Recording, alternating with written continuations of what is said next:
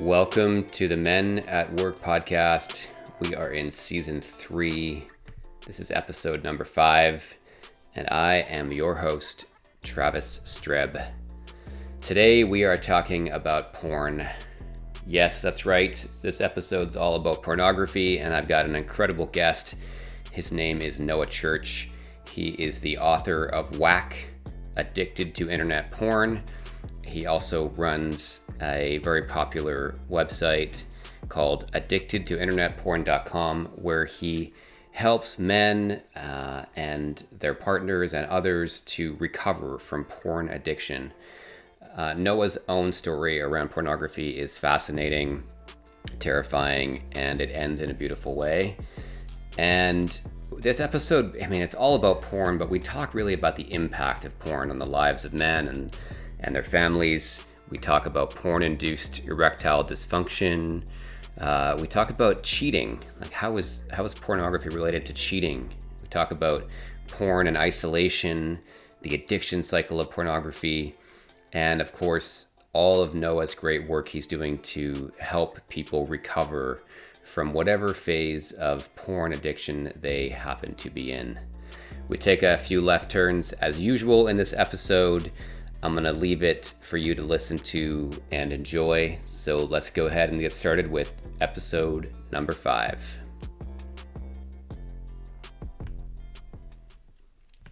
All right. So Noah, man, it's so good to have you on the show. We got introduced through Luke Depron talking about, men's health and wellness. And now we get to spend some time talking about men and pornography. Hey, Travis, I'm happy to be here. And that's a topic that I think we should all be talking about a little bit more. Well, I love that about you because you're very unapologetic about, we need to start surfacing this thing, because there's a reason that whenever you search anything in Google that could remotely be taboo, the first results that show up are usually from Pornhub. And so one of the most visited websites in the world. Absolutely. Well, even me Googling and looking for you, it's like I get this your site, which is around helping men recover from porn addiction or helping them identify it, versus the whole bunch of different feeds. I could have been in the land of pornography in about 8 seconds. Even the name of my website, Addicted to Internet Porn, if you type in just addicted to porn instead, at least the last time I did, you'd see pornographic images, unfortunately. The wild irony of the work you do. But why don't we start by talking a little bit about your story? The video you made in 2014 was beautiful, man. I really loved how open you were about it, and maybe you can give this audience just the Coles notes of that story around your own journey with addiction to porn. Yeah, I'll give you the bare bones, and if you want to dive into any part of it more deeply, you can let me know. And one reason I think it's so important for us to be having these conversations is because until I came out and started talking about this to everybody, I didn't talk about it to anybody, including, all the people who are most close to me. And that was very much to my detriment. So I'm 31 now, which means that I was growing up in the 90s, and I was among that first generation where it was becoming common to have a computer in the home, internet connection in the home. And of course it was dial-up back then. I remember it well, those noises, the noises before you get to the porn. Yeah. And I was always kind of a sexual kid. I always had fantasies, a fantasy life, masturbating, which is normal and healthy. But around when I was probably 9 years old, I got that bright idea that a lot of us get at some point that, hey, there's probably pictures of pretty ladies on the internet. Let's do some Googling. And I got that and much more that I never could have imagined. And I was probably hooked from that first time, just that rush of, actually seeing these images for the first time in my life. And at 9 years old, never really having real romantic experiences before. That's what I sort of became bonded to. And I started using it whenever I could. And of course that got more frequent when I got a computer in my own room, probably age 12 or 13. And by the time I was 13, I was, downloading content whenever I could. I was searching for it. There wasn't the streaming websites available that there are now. I don't think, YouTube wasn't even available at that time. But I was getting it however I could, and had escalated fairly quickly looking back, at first, just a picture of a pretty lady, not even fully naked, was more than enough to get me extremely excited. But looking back, I can see that within a couple of years, I had escalated to content that was, borderline illegal, extreme. And even though I was disgusted at first when I would see these things, I was becoming desensitized and needed to seek out more extreme or explicit or shocking content in order to get that same feeling of arousal, even if that arousal was now tinged with like, this feels wrong, what am I doing? And now looking back and having worked with hundreds of clients who've been through this process, I can see that this is extremely common, and that people, when faced with that unlimited supply of unlimited variety of sexual content, they don't get bored. They get bored by a certain genre or a certain type of image, and then they move on and find something new. And the people who run these websites know this too. That's why when you go to a front page, there's not just, vanilla sex on the front. There's every single kind of thing you could imagine. And in the sidebar, it's like, oh, there's something new. I've never seen that before. Never even thought about that before. But back in the 90s and the early 2000s, I was one of the people being experimented on, the great global porn experiment. What happens when we expose everyone to an unlimited amount of pornographic content? And what happened to me was, by the time I was 18 and in a real relationship for the first time and felt like I was in love and wanted to have sex for the first time, that my body wasn't responding, even though I was very attracted to my girlfriend. I thought she was beautiful. We were naked in the bed together, and my body just wasn't working like it should. And I was very confused about it. I felt ashamed and confused and broken and unable to really talk about it or address it because I didn't know what was going on. Like, this had been something I'd been looking forward to experiencing for literally my entire life. And now that it was here, I just felt this strange disconnect between my mind and my body. And I remember like going home and testing myself with pornography, and boom, boom, like, of course it worked. And tried with her many times. And sometimes I would think, well, maybe it's just because I masturbate too frequently, so I'll give it a break for a couple of weeks and we'll try it again. And that didn't seem to help either. And it got to the point where I just remember like driving home from her house after another failed attempt and just like beating on the steering wheel and shouting in my car, just so frustrated and so feeling so broken. And it infected the joy that we had in that relationship because I couldn't be around her without thinking about that. So I ended up ending that relationship and unfortunately repeating that cycle quite a few times over the next few years, because at that time, when I was searching for answers, like what could be going on here, there weren't the resources that are available now. And the answers I was seeing, and these were just from internet searches, I was too embarrassed, I think, to actually talk to anybody about it in my life, even a doctor, because I could see that there wasn't really a physical problem because it worked just fine when I was using pornography. So I figured, and that's what the internet was telling me, was that it must be psychological. I just was anxious or not used to being sexual with another person. So I figured maybe she and I weren't right for each other. Maybe I wasn't really attracted to her after all. Maybe it'll work with somebody else. But it didn't. And over the next 6 years, I repeated that cycle, lost a lot of good relationships, probably hurt a lot of good women because I didn't know what was going on with me and couldn't talk about it. And maybe they internalized it themselves and thought that, they weren't good enough or attractive enough. I don't know.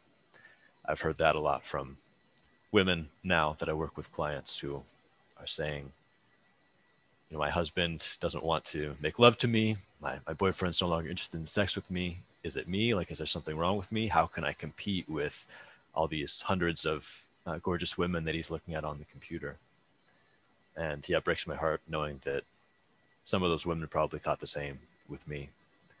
But it wasn't until 2014, at the very beginning of that year, that I searched again for answers. And this time I found something that actually helped me, which was the TED Talk, The Great Porn Experiment by Gary Wilson, in which he talked about the rise of youthful erectile dysfunction among men who had been consistent users of pornography, and specifically internet pornography. saying that the conditioning to the screen and to this voyeuristic content and that desensitization that happens when they are masturbating and sexually stimulating themselves far more than they would without the presence of that internet pornography was making them get to the point where when they were naked in bed with someone they were attracted to, that just wasn't enough stimulus to break through that desensitization and provoke that physical arousal. And of course, everything he was saying was like, yes, yes, yes, this is exactly what I've experienced. And he said, men are experimenting with leaving behind pornography and masturbation too, at least in the short term, and seeing if they can heal from this. And that people were finding success with that, but that it wasn't just taking 1 or 2 weeks. And that's what I thought, back when I was a teenager, that, if I don't masturbate for 1 or 2 weeks, surely that's all I would need to, if that was really the cause. But no, these guys were taking months or even close to a year or more to heal.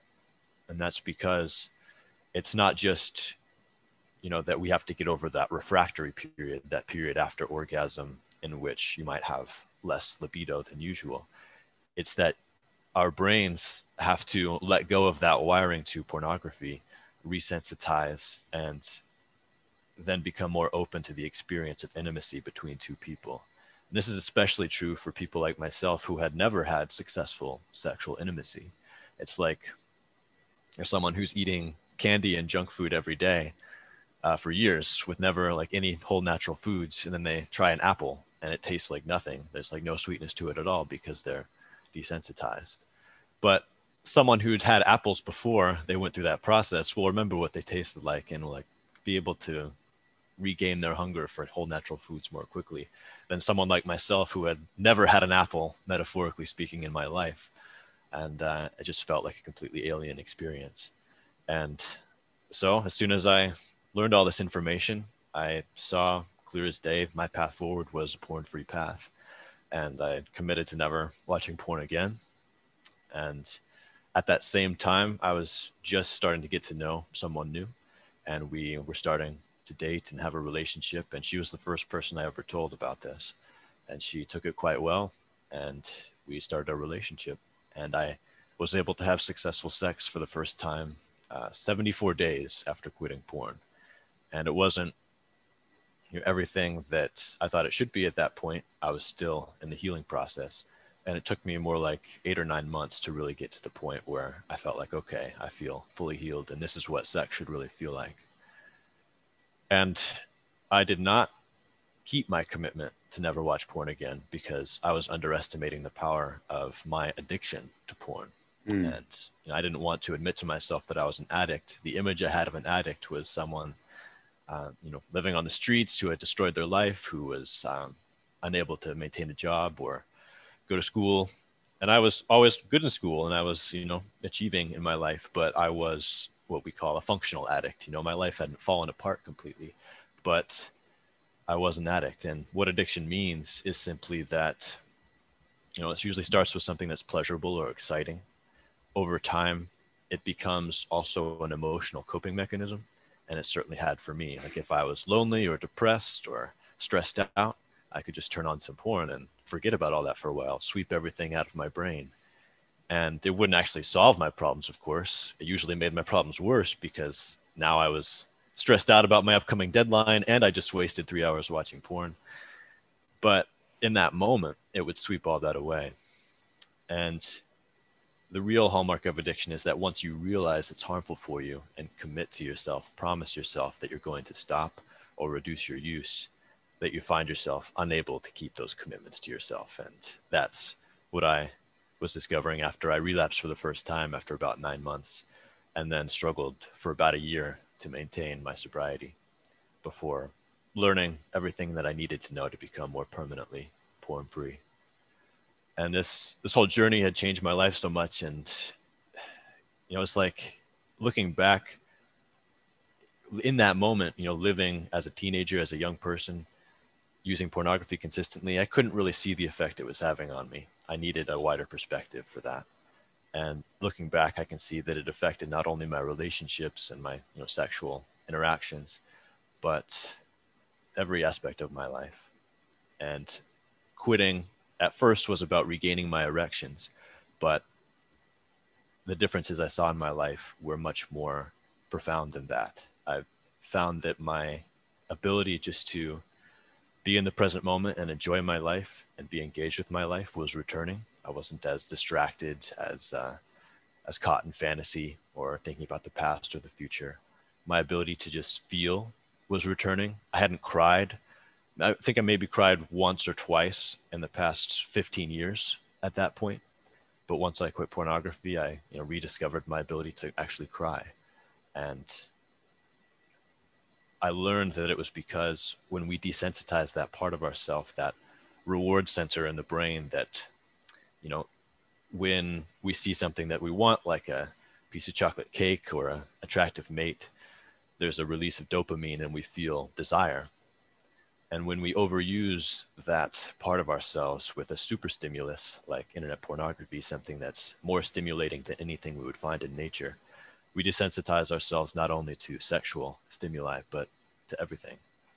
And I found myself much more motivated and ambitious and energetic. I was getting better sleep and needing less sleep. And, this is a podcast for busy professionals. So if that's something that you struggle with out there and you're listening to this and you're a frequent pornography user, maybe that's something to experiment with. But yeah, this whole experience changed my life so much that I knew I couldn't just keep it to myself. I wanted others who were searching for answers, like I had been searching for answers for so long, to actually find information that would help them and not be misled. So I shared my story. I wrote a book, Whack, Addicted to Internet Porn. And later in that year, I did that talk in 2014 at the Mystery Box, which was a storytelling event about sex and sexuality. And so I gave that talk, and I think that's still my most viewed video on my YouTube channel, just telling my story like I have just now. And there are a lot of people out there who have faced similar experiences, and I've been hearing from them and working with them ever since, because I became a recovery coach. And that's what I spend most of my time doing now, is working with people one-on-one and in groups who are recovering from what we call porn-induced sexual dysfunctions and also porn addiction. Yeah, man. I mean, that video, I was actually shocked when I realized the timeline of it. This is the Mystery Box one, because you more or less, at least from, the outside of you, you more or less went on stage at the moment of your rebirth, or your exit from addiction, and told a story, instead of kind of waiting, and polishing up your TED talk or whatever it may be. And I thought it was a real act of bravery, in my opinion, to see that and to realize, like, well, this isn't like 10 years later. This is like months. And still in it, because around that same time, I relapsed for the first time and then struggled off and on for another year.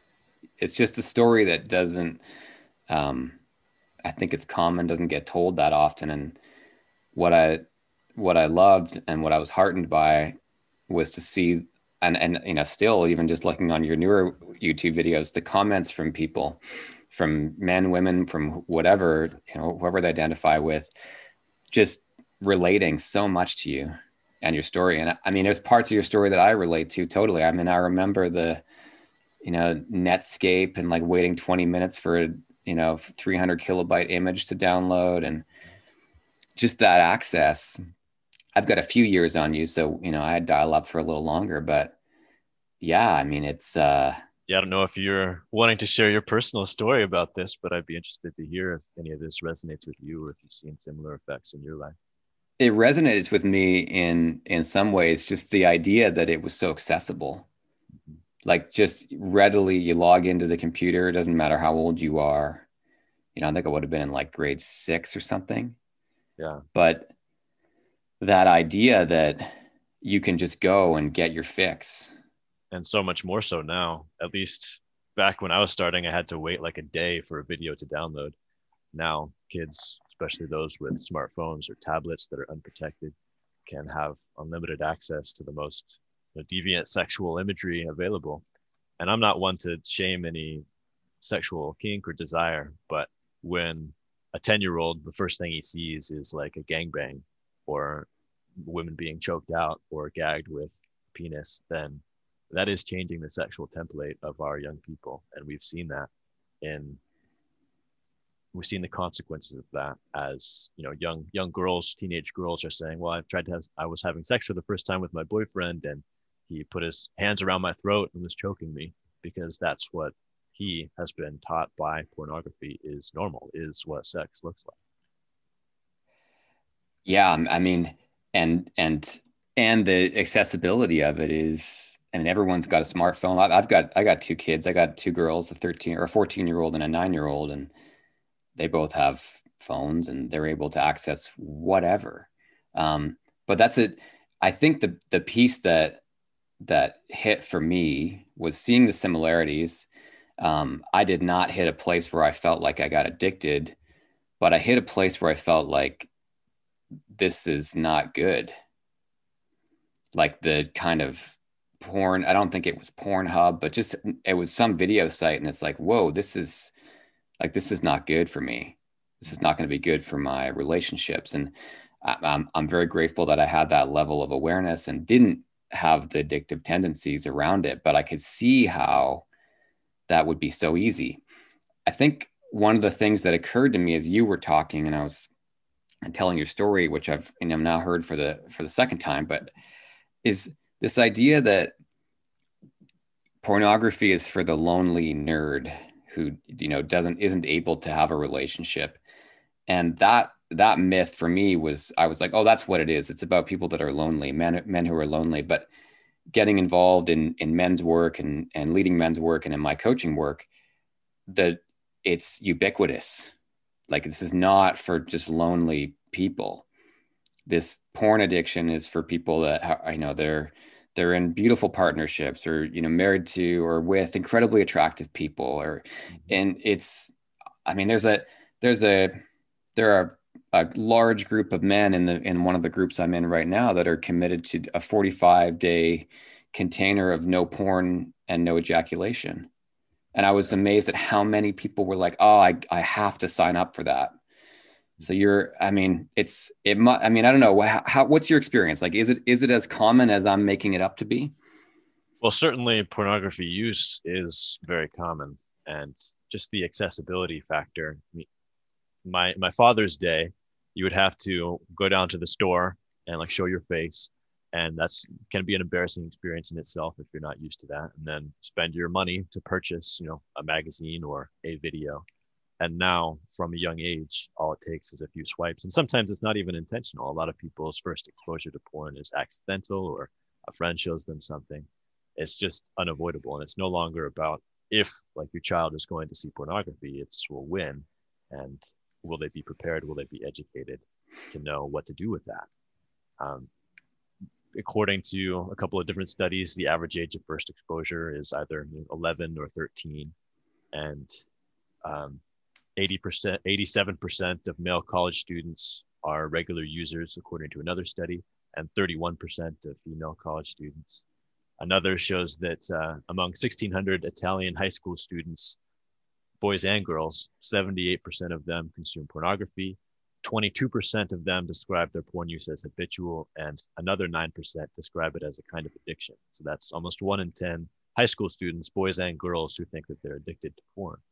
So yeah, it is very common, and loneliness is certainly a factor. It can drive people to pornography. A lot of people might use porn more when they're single, for example, than when they're in a relationship. But once you are really addicted, it's no longer about just like finding the right person, and that's going to solve your use of pornography. I work with guys who are married to their 10 out of 10 partner. There's no other woman in the world I'd rather be with, but I can't have sex with her, and all I want is pornography. And so you talked about your own experience with, you talked about it like a pornography induced sexual dysfunction. Mm-hmm. Can you say a bit more about that? Because and maybe the more subtle versions, because for you, it's felt like it was overt, at least. It's like, hey, I have erectile dysfunction as an 18-year-old, whereas someone who's, you know, maybe in an established partnership may not even recognize the signs. Yeah, there are varying stages of sexual dysfunction. And I had the more severe form where it just like wasn't working at all, and I wasn't able to have sex at all. And And we know from, around the year 2000, rates of youthful ED like that were 2 to 5%, depending on the study you looked at. And now rates are anywhere from 14 to 33% for men 18 to 40 So having this is erectile dysfunction with sex. so young men with Yeah. erectile dysfunction. And so what was the percentage? You said it's 18%? 13. 14 to 33%, depending on the study that you look at. So Wow. on the higher ends, a third of young men struggling to maintain an erection for real sex. And like you said, it's not to the severe level that it was with me, with every one of those people who are experiencing some level of ED. For some, it might just be like, oh, I have difficulty maintaining my erection sometimes. I lose it sometimes. Sometimes it works. Sometimes it doesn't. For some people, it might be, well, I can get erect and stay erect, but it's really hard for me to reach an orgasm with a partner. And, among just like friends that I know whom I've talked to about this since I started this whole journey, many of them have decided, okay, well, I don't think I'm really addicted to it, but I'm going to give it a shot, 45 days, a few months without porn and see how it affects me in various ways. And most of them say, like, actually, I'm a lot more passionate, like in the bedroom with my girlfriend, and sex actually feels quite a lot better now. And so even if you don't have the severe form of porn-induced sexual dysfunction, you might experiment with abstaining from porn for a while and see how it affects you. And I will give one warning, which is that you can't really expect everything to just get better and keep getting better as soon as you quit pornography. If you're a long-term consistent user or addicted, then things might get worse before they get better. And recovery is very much an up and down, non-linear journey. And there are withdrawal symptoms associated with quitting pornography. And these aren't, withdrawal symptoms that will kill you like alcohol withdrawal might, but they can be very unpleasant and they can drive you back to using porn. One of the most pronounced and fairly common is what we call a flat line, which is a period of time in which you feel like your sexuality is gone. Like you have no libido, no sexual desire at all. And that can be very scary for guys who, they're used to masturbating once a day or a few times a week and like always having that present. And the fear of it never coming back can drive them to try to bring it back and force it back by watching porn again. And this is not as well studied yet as I think it will be in another couple of decades. But the way that I best understand this is that it's the body recognizing, like, okay, we finally get a break from this unending orgy that we've been having for the last 10 years. Yeah. So let's shut down the sexual response system and just do some healing and some repair work.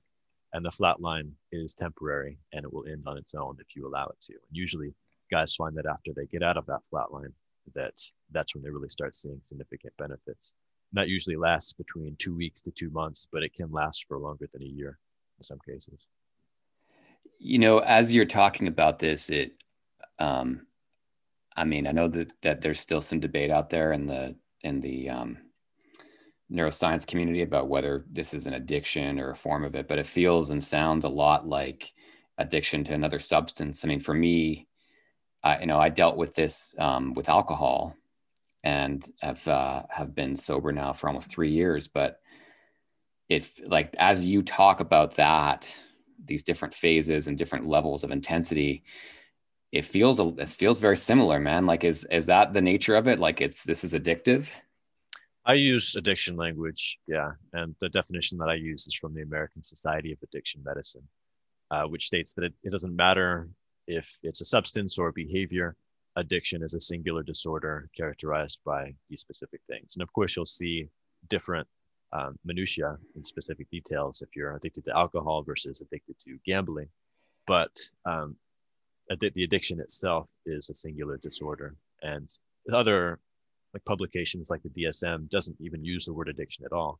It's substance use disorder or alcohol use disorder, gambling disorder. But yeah, that is the terminology that I use. And I think it's helpful to use the addiction terminology because it is something, it's a word that has a lot of weight to it. And no one wants to admit to themselves that they are an addict. But if you truly are an addict, then that's, I believe, an important step in healing, is recognizing that, yes, this is a part of me. This is something that I will carry the rest of my life, because I believe that too, that addiction is lifelong.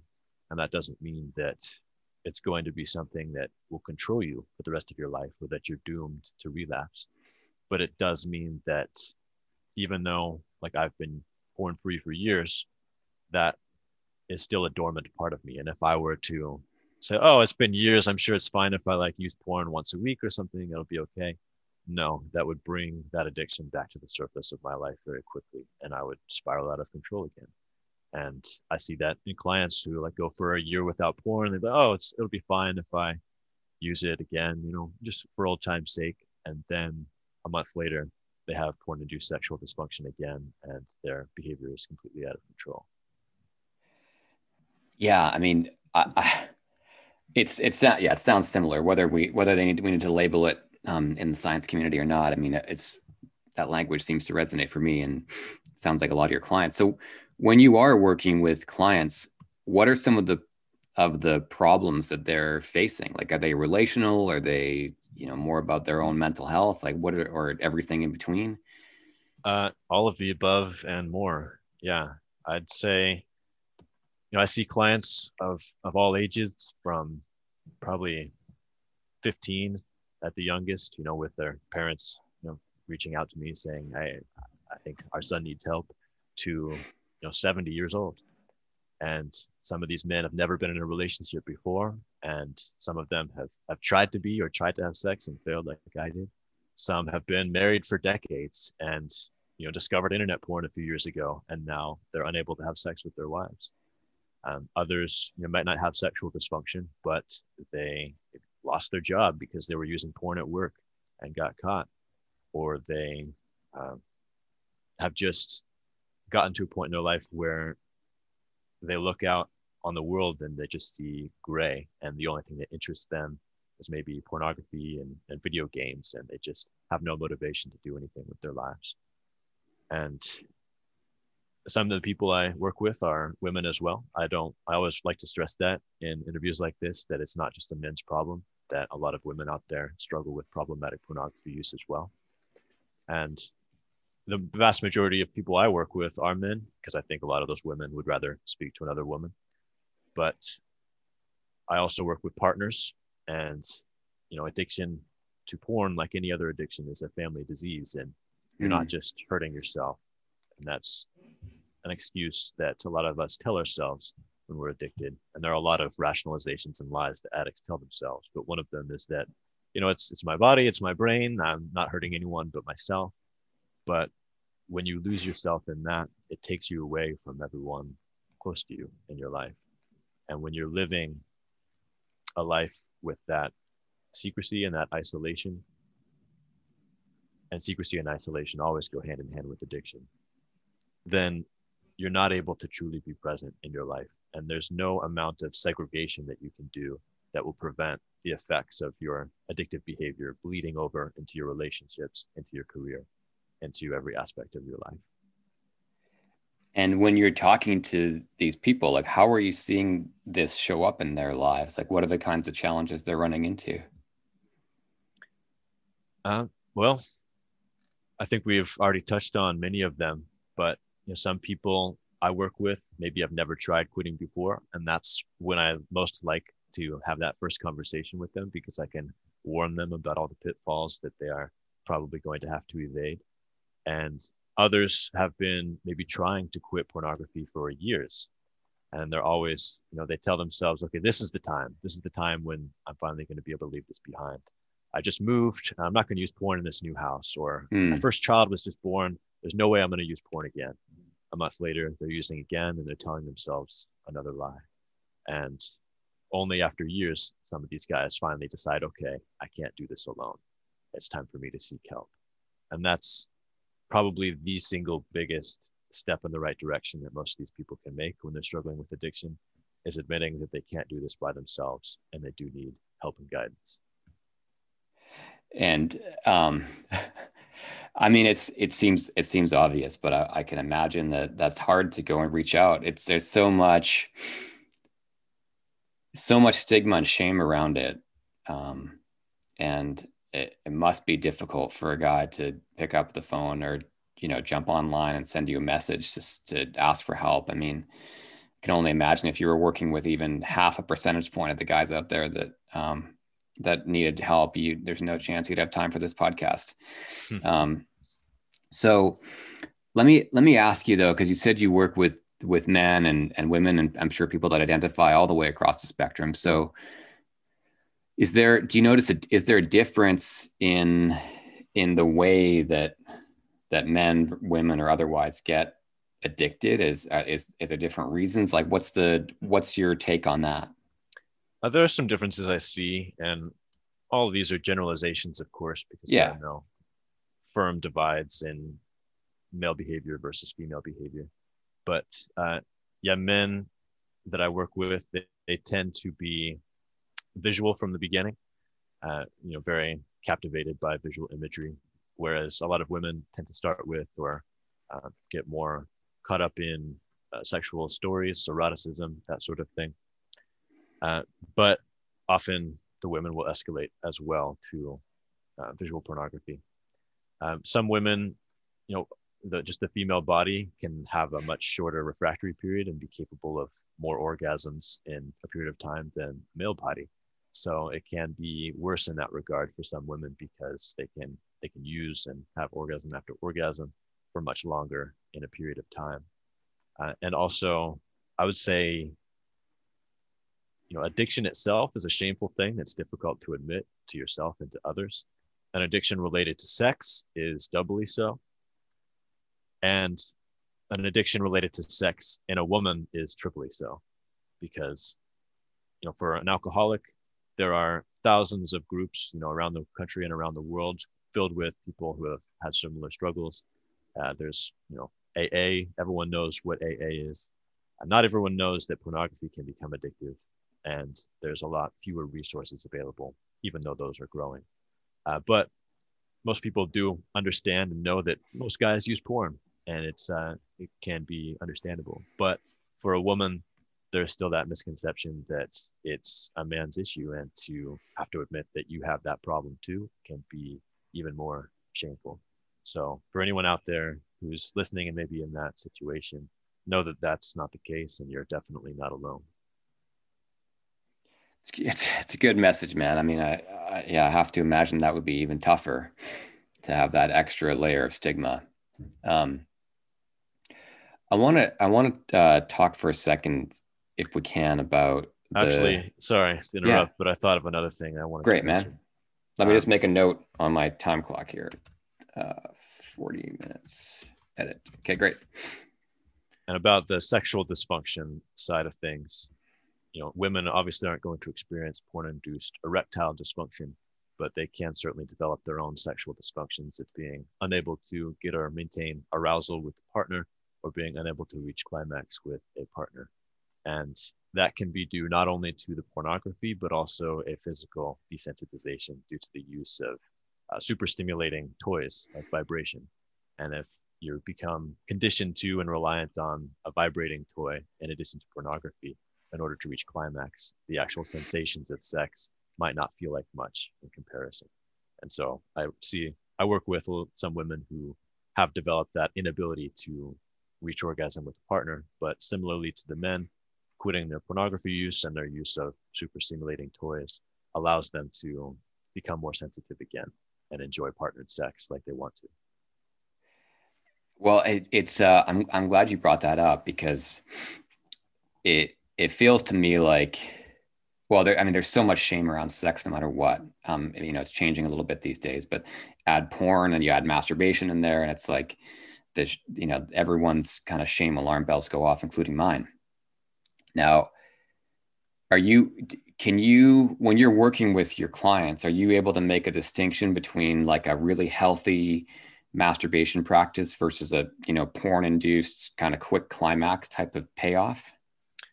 Yeah, and it's not necessarily about the speed. I'm not anti-masturbation. I think that everyone can benefit from a period of time completely abstinent, especially those of us who maybe in our adult lives have never gone more than maybe a week without an orgasm. There's a lot that we can learn about ourselves and about our bodies by having that period of abstinence, sort of like a fast from food, a sexual fast. But I'm not anti-masturbation. And if people choose to have masturbation in their lives, even with pornography, I'm not going to say that that's wrong or that's bad or that's necessarily harmful. But if you think that it might be a problem, then I do recommend experimenting with quitting and seeing how that affects you.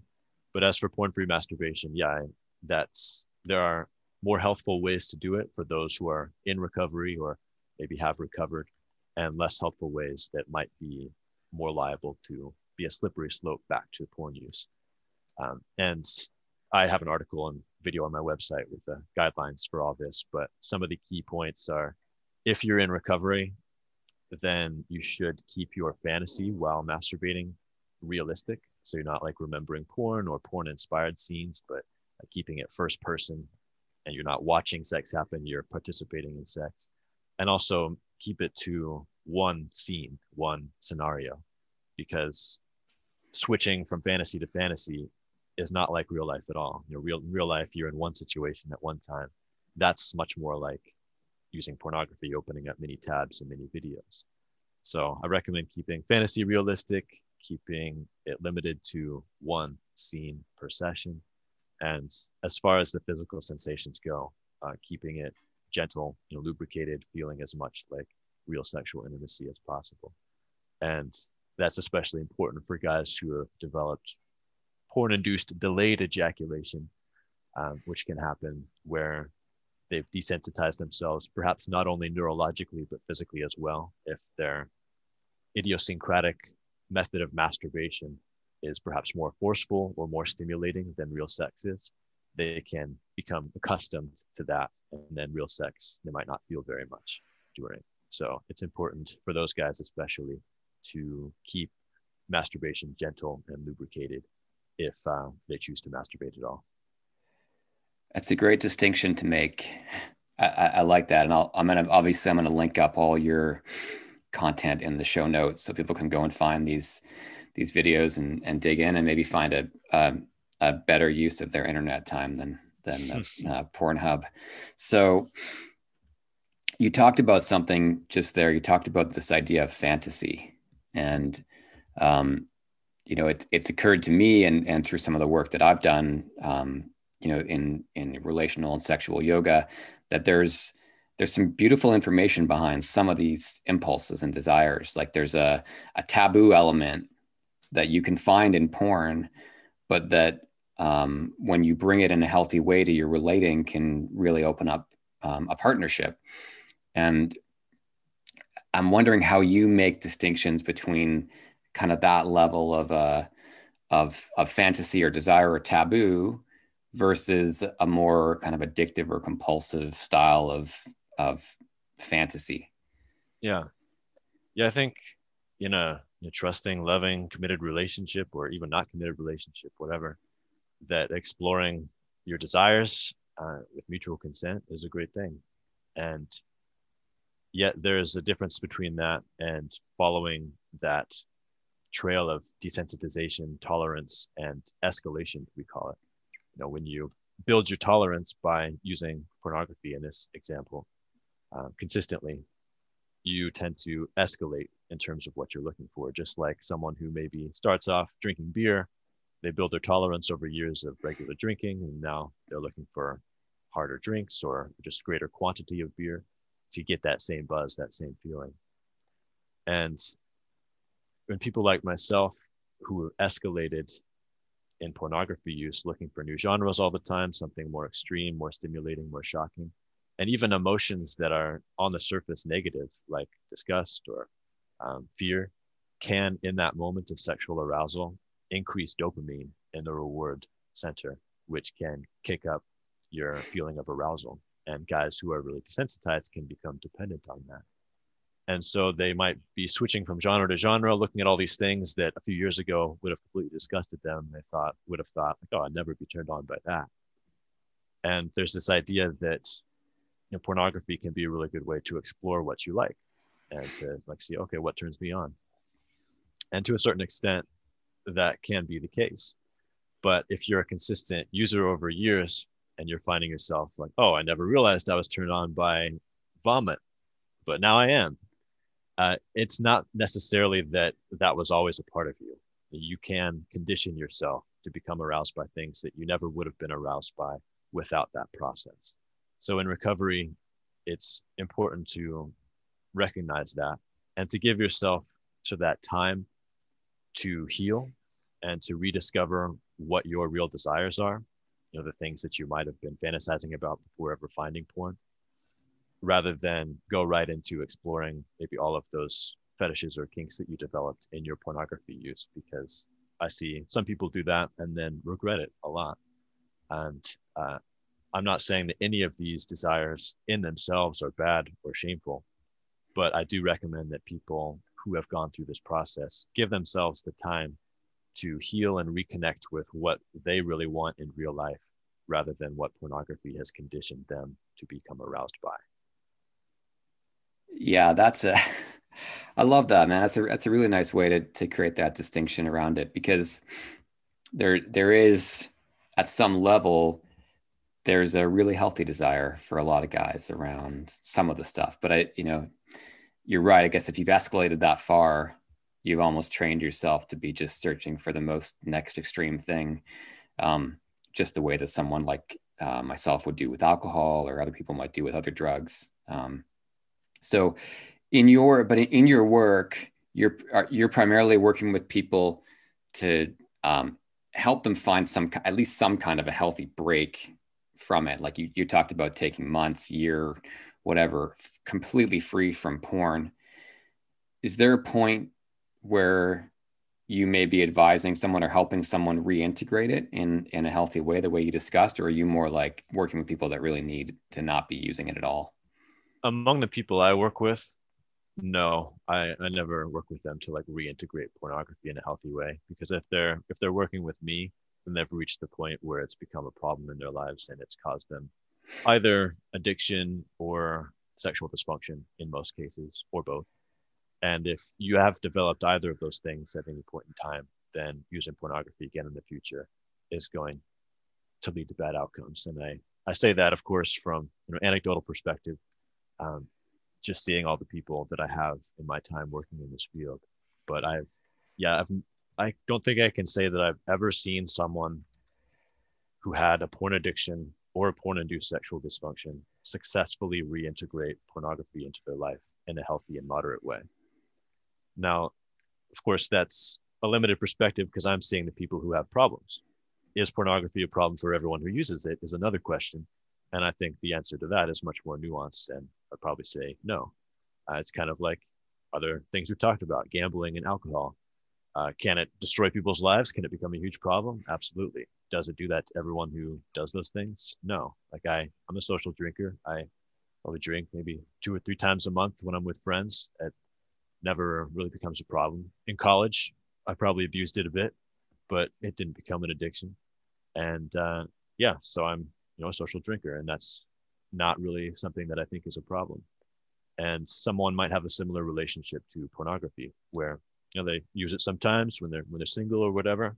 Maybe they explore some new types of sexuality in it and see, oh, does this do anything for me? Do I like this? Do I want to try this in real life? But they should be able to go for a few months without it and it not be a problem. Like if I had to go for 3 months without alcohol, that would be no problem whatsoever. But if they try that and they realize they can't, or it's very difficult to go for a month without porn, then it might be more of a problem than they thought. Yeah, that's a good indicator. And so if someone is listening to this show and they're wondering, like, what's the first step? Maybe they're not ready to work with you yet, but what should someone do and maybe not do if they're considering creating a healthier relationship, or considering going completely off using pornography? Like, what's the entry point for someone who maybe isn't quite ready to jump on a call with you yet? I'd say educate yourself first and foremost, and you can start by getting my book, which I make available for free on my website. Just sign up to my newsletter, addictedtointernetporn.com. I'll send you the PDF in your email inbox. And I wrote that back in 2014, so we've learned a lot since then. There have been studies since then, and I've learned a lot as a coach since then. But all the information in there is still good foundational information. And explore my website and the other resources out there, yourbrainonporn.com. is the best collection of scientific research about this topic. And once you've educated yourself and see, maybe some of the pitfalls and stories of people who have tried to go without porn and maybe fell into the flat line and fell down because they were afraid that the flat line would last forever, used porn again. Now that you know about stuff like that, you can be prepared. And then, if you are curious to try out this porn-free life and see if it's for you, then maybe start with a commitment of a month, or 90 days is a common commitment period. If you really do have porn-induced effects, then a month might not be long enough to really start to see the reversal of those and the significant benefits. But the majority of people who do have porn problems do see significant improvements and benefits within 90 days. So that can be a good period of time to try this out. And if you want to, you can also try abstaining from masturbation during that time, or you can decide just to continue to masturbate porn-free to realistic fantasies, but cut out the porn and see how that affects you. Maybe experiment with complete abstinence for a month or so, see what that feels like. It's not like with fasting from food. We don't need an orgasm or sexual stimulation to stay alive. I would not say that it's dangerous to your health to go for 30 days without an orgasm, unless you have some medical condition that makes it such. But for most of us, it's perfectly fine. There are people who go for years and years without orgasm, and it's not a use it or lose it situation either. You're not going to lose your ability to have sex if you don't have an orgasm for a period of time. So we can take that fear off your list. If you're wondering, if I lose it, will I lose it forever? Any pitfalls to avoid if someone is thinking about embarking on this porn-free path? There's a ton of pitfalls to avoid. One of the more common ones I would say is getting caught in the intermittent use cycle. And that means that you maybe be abstinent for a significant period of time, weeks or months, and then use again, and then be abstinent for a period of time and then use again. And there are two types of people who tend to get caught in that cycle. Religious users who maybe have moral qualms about using. So they're like, I'm not going to use this again. They'll go for a while without, but then they'll give into temptation and use. And people who have discovered porn has caused a problem in my life, I need to quit, but they're addicted, so they get caught in that binge purge cycle. And the danger of that is that, and we've seen this with other addictions to substances as well, that you're training your brain to expect that no matter how long you go without it, it's coming back. So comparing two different people, one, and they're both like exactly the same, one who decides, okay, I'm never using porn again, and they do that, they're going to heal a lot more quickly than the same person who got caught in that binge purge cycle for 3 years and then quit permanently. Their healing process is going to take quite a bit longer, just because now they've trained themselves that even if I go for 3 months without, we should hold on to this conditioning for pornography because it's coming back just like it has in the past. Is there any kind of tech that can help? Like, is there a way to block your browser or there are ways to do it from Definitely. A technology perspective? The one that, there's tons of options out there. The one that I use most often and recommend most often is called Covenant Eyes. And it's an accountability software. So it has a filter blocker function. It'll block pornographic websites, but its main feature is accountability. So you can install this software on all your devices and then choose people in your life who you trust as accountability partners. And, I'm often the first accountability partner for a lot of my clients, but I usually recommend that they find people in their personal life to fill that role as well. And the software, what it does is it'll take a screenshot of what's on your screen every minute or so and use an algorithm to determine if that's sexual or pornographic. And if it thinks that it is, it will send that image blurred in a report to your accountability partners. So I can look at my report for Teddy and see okay, how's Teddy doing? Oh, it looks like you might be using porn. I'm going to give him a call. Hey, Teddy, how you doing? I saw this on your report. And that can not only bring that accountability into your life, but also take away that feeling that what you do in this moment online is completely in secret and in isolation.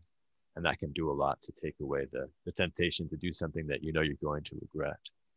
And like that was part of my healing process too, is using that. And I still have it installed on all my devices. And it's not that I think if I took it off, I would like immediately relapse, but I just like having it there. I like knowing that that I'm not alone when I'm using these devices. And my accountability partners are my best friend and my sister and my mother. So definitely good motivation not to look at anything that would send them a report I would regret.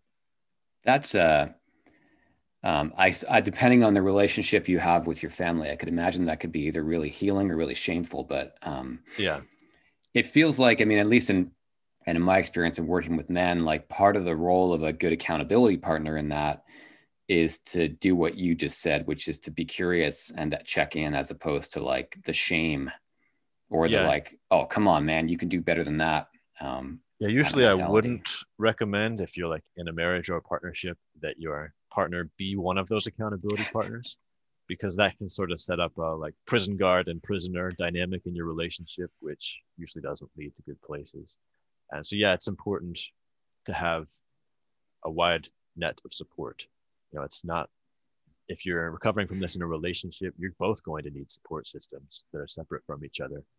And that's one thing that I strive to do, is take away the shame from this, so that people aren't struggling with this alone or just in a relationship, but that they can open up and sort of air out all of that dirty laundry. And when you shine some light on this thing that you've kept in the darkness for so long, that can be one of the biggest steps forward toward healing.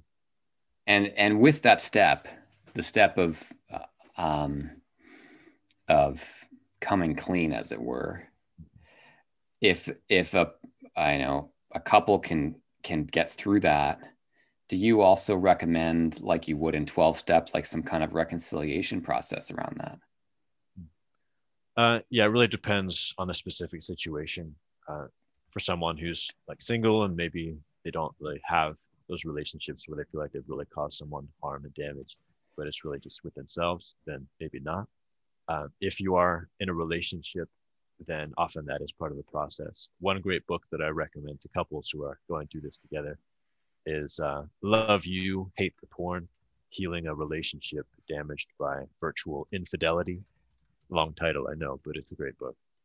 And, you know, often when there is trauma in these situations, and there is a lot of betrayal trauma often in relationships, where usually the wife, but, you know, sometimes the husband or the other partner or whatever, discovers that their partner has been engaging in all this sexual activity that excludes them, and in secret, there is this sense of betrayal. And the definition of cheating that I go by is any activity that you are keeping secret from your partner because you know that they would not approve or that it would hurt them, and especially sexual or romantic, but even not. And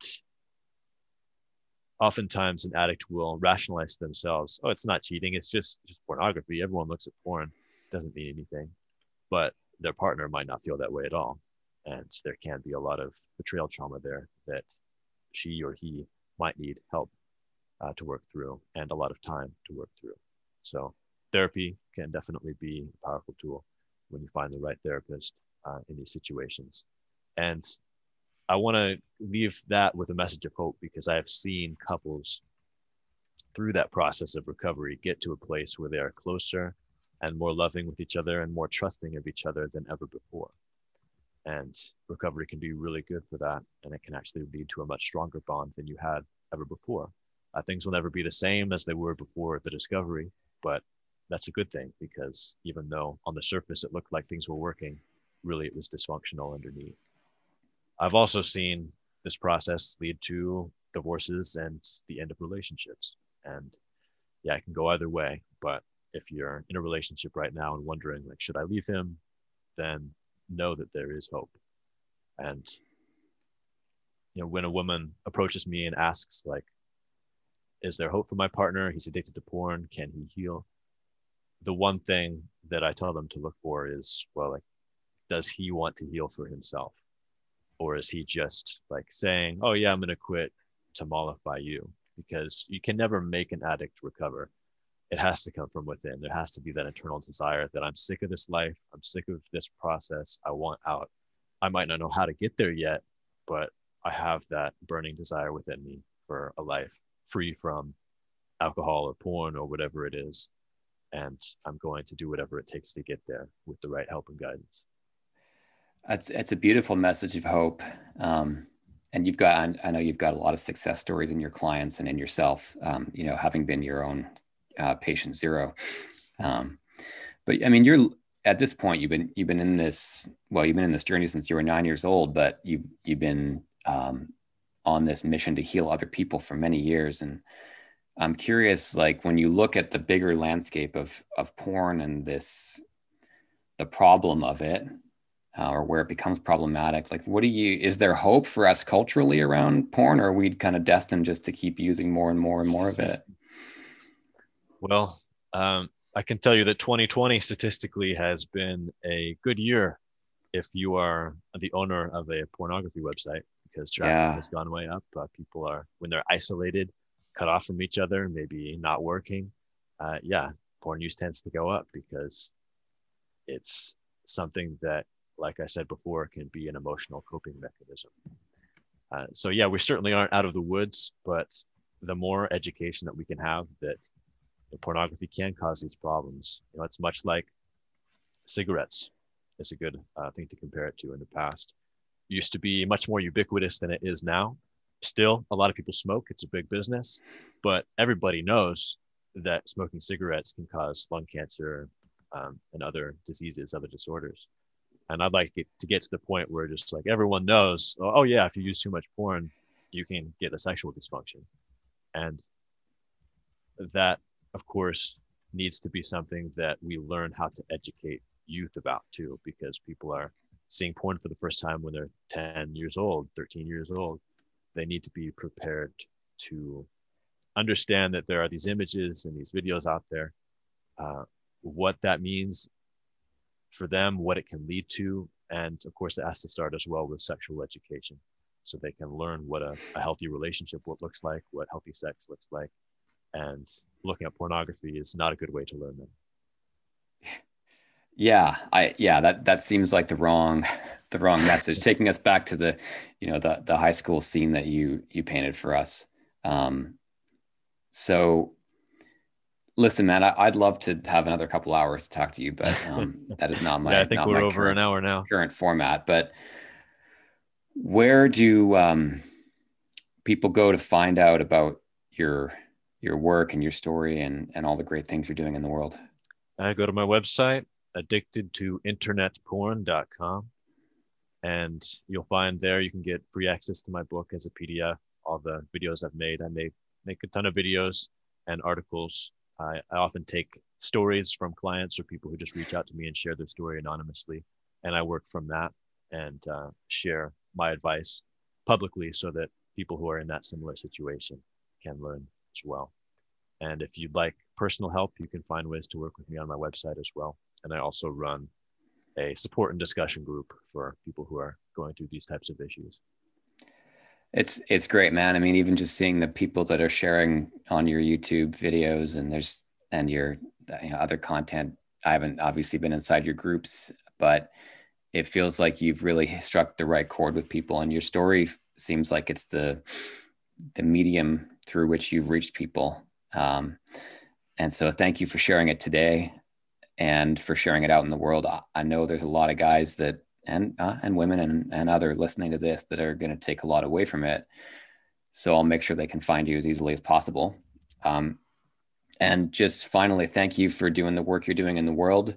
I'm sure this is not a path to riches for you. But it's a beautiful healing mission that you're on. And thank you for doing it. Yeah, I'd rather be doing something that I feel like can make a difference in people's lives than something that's guaranteed financial return. And thank you for the opportunity to come on and talk about this.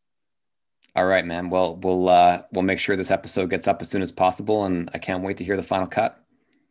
Me too. All right. Thanks, man. There you go. And you thought you knew everything there was to know about internet porn. All right. That's the end of the episode. with Noah Church. If you would like to find out more about Noah and his work, you can go to his website, addictedtointernetporn.com. He's got a ton of free resources there for anyone, whether you think you have a problem, you have a friend who has a problem, or you are curious about the work he's doing or want to talk more to him. Go check him out. He's just doing a great service for the planet right now. All right, that's it for episode 5. Again, like I say every time, I do read your reviews. I appreciate them. I love making this podcast, and if you're enjoying it, please do let me know by leaving me a rating, or you can always leave comments at my website, travisstreb.com. That's it for now. See you next time for season 3, episode 6.